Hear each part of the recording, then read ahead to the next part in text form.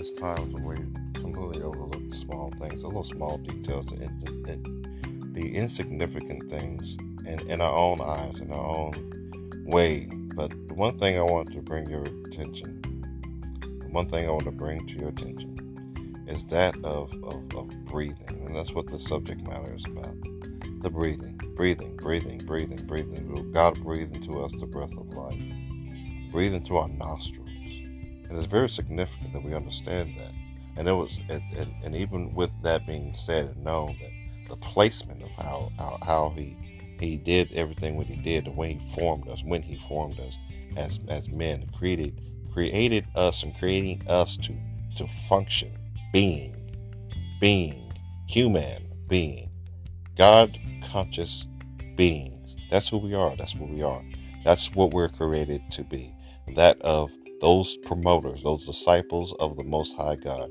That's the reason why he made sure and ensured that even when our falling, even with our misunderstanding of who he is and the dictation that way through the Old Testament of him being only the God of primarily of that of God of the Abraham, Isaac, and Jacob, the God of Moses, and he wanted to make sure to ensure that through the God man, that is through Yeshua, Jesus Christ, that we had that personal relationship with him. And that is the reason why he breathes on us, that very word that gives us that life that we desire, that endurance that we need to sustain and keep it moving, keep it pushing throughout our days.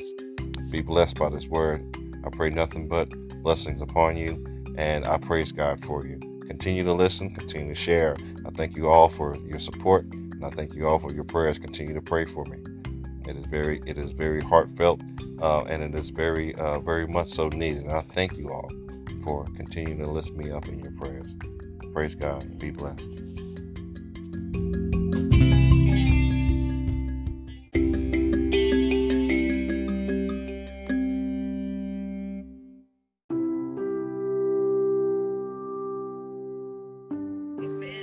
Amen. So, folks, we the subject matter that it was laid on my heart at 2:00 in the morning 2 days ago, and I knew it was something that needed to be shared. But nevertheless, the Father spoke to me in while I was sleeping, in the midst of my slumber, and He said, "Breathe." So I instantly woke up, and the next thing He said to me is if you're breathing, you're living. If you're breathing, you're living. Now that spoke to me. I don't know how that's going to work out for you, but you know what? That revived me like nobody's business. So I got up in the middle of the night, and he spoke to me. He said, if you're breathing, you're living. Come on in here. So I got to writing. I got to looking up. I said, Lord, okay, so what is that? What is that? What are you saying to me? And it brought my attention to just let's walk with me for a little bit. But he brought my attention to, he said, pay attention to what you're doing at this very moment.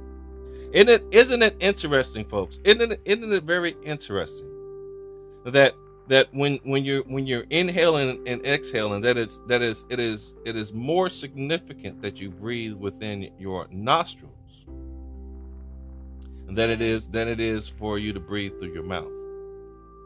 The reason why we were designed in that manner, in that fashion, was that with breathing in through your nostrils, we were given the capability and ability to filter out and keep away certain follicles, certain debris, certain types of germs and what have you from entering into our bodies, entering into our lungs. Versus when you're breathing through your mouth, well, guess what? You're inhaling everything. The Bible does tell us that He will not put on us more than we can bear. More than we can bear. Yeah. Now listen to me. Hear what I gotta say. So the spiritual essence of breathing, or breathe, it is it illustrates or denotes to us the existence, the very existence of the Holy Spirit. It gives us the example. It gives us the illustration. It gives us the reminder of the existence of the Holy Spirit. Here's what I got. Here what I'm gonna show you real quick. Go to if you want to go to the book of Genesis, the 2nd chapter, and listen. This we already know this verse. We've heard it before, but listen to me. Genesis, the 2nd chapter, the 7th verse, and it says, and I'm reading it from the CJB. Then Adonai God formed a person, and from the dust of the ground, watch this, and he breathed into his nostrils the breath of life, so that he became a living being. What I say, he told me in that moment, if you're breathing, what? You're living. If you're breathing, you're living. And I talked about us being human beings, God conscious beings, right? Human beings, God conscious beings. Okay? If you're breathing, you're living. So even as the Spirit hovered over the face of the deep, hovered over the face over the waters, that also illustrates to us, gives us the example of the breath, the ruach. That is the breath or of God. Okay? And when we hear about the ruach, we're talking about the Holy Spirit. Okay? The ruach hakodesh. We're talking about the Holy Spirit. So here's a question for you though. Is God's word the breath of God? Is God's word the breath of God? 2 Timothy 3:16. 2 Timothy 3:16. Watch this. All scripture, let me back up a little bit. 3:15. And recalling to how from childhood you have known the Holy Scriptures, which can give you the wisdom that leads to deliverance through trusting in Yeshua the Messiah. Verse 16. All scripture is God-breathed and is valuable for teaching the truth, convicting of sin, correcting faults, and training in the right living. Thus anyone who belongs to God may be fully equipped for every good work. Fully equipped for every good work. Every good work. So the question was, is God's word the breath of God? Well, in fact, it is. Here's a Greek word for you. You can write this down. Pneuma, P-N-E-M-A, which means to breathe. That's the Greek word. Neshama, the Hebrew word, which literally means the inhalation and exhalation of air in our bodies. So when you look at the word, when you look at God's name, when you look at Yahweh, the way it was originally meant, the way it is to be pronounced, actually, is when you break out the two words, the two letters, YHWH.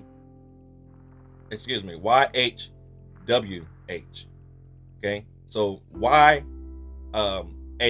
meaning Yah, it is to be pronounced with you inhaling, and upon exhale, the word or the letter or word or phrase way is to be exhaled upon pronunciation. So when it's pronounced, when you say Yahweh, you should be saying it as if you're breathing inward, on the first part and exhaling on the latter.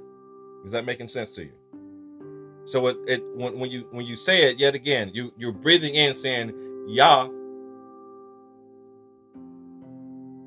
and exhaling saying Hui. I know it's very difficult because when I looked at that and I studied that myself on the and I was like, well, how does that even make sense? Well, when you do it, try it for yourself. When you say it is an inhale, Yah, Yah, Yah, right? And exhale, it's Hui. So think about that. Ruach means the breath of life, that sensation of all living things together. It means the breath of life, which sustains all living things together. One more time. Ruach means the breath of life, that which sustains all living things together. This is the connection, y'all. This is the connection. This is the connection of us that we have with Yahweh. And again, that connection is what when we're talking about the last time, which makes us that of human, God conscious beings.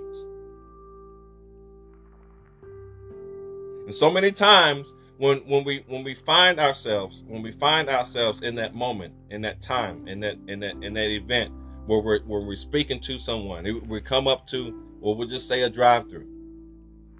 When you approach in the workplace, when you go to the doctor's office, when you go into the bank, whatever the situation is, wherever he places you to speak. But the thing about it is we have to remember as we're going about our days. Think about this even after this moment.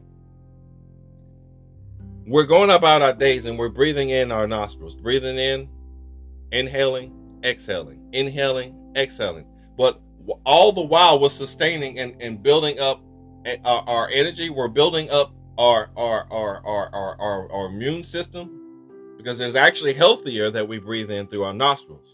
And so it was significant when I read that, going back to Genesis, when I read that he would breathe into our nostrils the breath of life. He breathed into man through his nostrils the breath of life. I don't know about you, but that got me excited. So why wouldn't he have breathed through our mouth? Because with him breathing through our nostrils, he was able to give us what we needed to sustain us. Come on, somebody. He was able to give us what we needed to sustain us. So even while we're at that moment, at that time, at the drive-through, at the workplace, or wherever the place may be, now because he gave us something that allowed our lungs to be healthy, allowed our bodies to be healthy, allowed that word to resonate within our bodies and within our hearts, within our mind. Now, when it's time to exhale, now when it's time to promote, now when it's time to give out or pour out his love, pour out his word upon those people, sowing those seeds, we now have the energy. We have the endurance to maintain. We have everything we need within us, because we were made by him. And because we were made by him, everything that we need to live was breathed into us through his word, through his words, by his breath, which is that of his word. Ezekiel 37. Actually, let me back up. Let's go to Job 27:3. Let me read that real quick. We talked about it a little bit. Job 27:3. Job 27:3. That as long as my life remains in me and God's breath is in my nostrils, my lips will not speak unrighteousness, or my tongue utter deceit. What we just talked about. that as long as his breath is in my nostrils, and then it goes on to say, my lips will not speak unrighteousness, which means, yet again, as I spoke earlier, He given us everything that we need. It's within us. That we should not opt out of speaking what He has given us to speak. We should not opt out of pouring out what we need to pour out. We should not opt out of watering those seeds that we planted. It is imperative that we understand this breath. And it is imperative, and I spoke about this earlier, that we follow the lead of the Most High God. It is imperative, and as I said earlier again, we shut up and listen. He's always speaking to us. I know it's very blunt of me to say it in that manner, but it's important for us to understand it, however way you want to take it. It is important for us that we understand that, because without us being open to hear, without us being able to inhale, as it were, what he's pouring out, what he is breathing into our nostrils, how is it that we're able to sustain this rise and this fall within our chest? How are we going to be able to sustain this rise and fall within our lives? How are we going to be able to sustain these mountaintops and these valleys without the breath? That same breath that'll able give us the ability to, even in those thin airs, to keep it pushing, to keep it moving. That same breath. Job 33 and 4. Job 33 and 4. Elihu had waited to speak to Ibor because they were older than he. Oh, excuse me, I'm looking 32. It is the Spirit of God that made me. Excuse me, y'all. It is the Spirit of God that made me. Job 33 and 4. It is the Spirit of God that made me. And I should have spoke to somebody. I don't know if it spoke to me, but it is the Spirit of God that made me. The breath of El Shaddai that gives me life. It is the very breath of God that gives me life. The very breath of God. I'm going to close with Ezekiel, the 37th chapter, and listen to this and hear it prophetically speaking. Ezekiel, the 37th chapter. The first verse all the way down to the 14th verse. 37:1. With the hand of Adonai upon me, Adonai carried out his spirit and set me down in the middle of the valley. This is Ezekiel speaking. And it was full of bones. He had passed me by all around them. There were so many bones lying in the valley, and they were so dry. He asked me, human being, can those bones live? I answered, Adonai Elohim, only you know that. Then he said to me, prophesy over these bones, prophesy over these bones, prophesy over these bones. Say to them, dry bones, hear what Adonai says. He's giving you the ability to speak to those bones, speak to those things, his breath. Hear what Adonai has to say. These bones, Adonai Elohim says, I will make breath enter you and you will live. Come on up in here. I will attach ligaments to you, make flesh grow on you, cover you with skin, and put breath, what did he say? Put breath in you. You will live. And you will know that I am God. I am Adonai.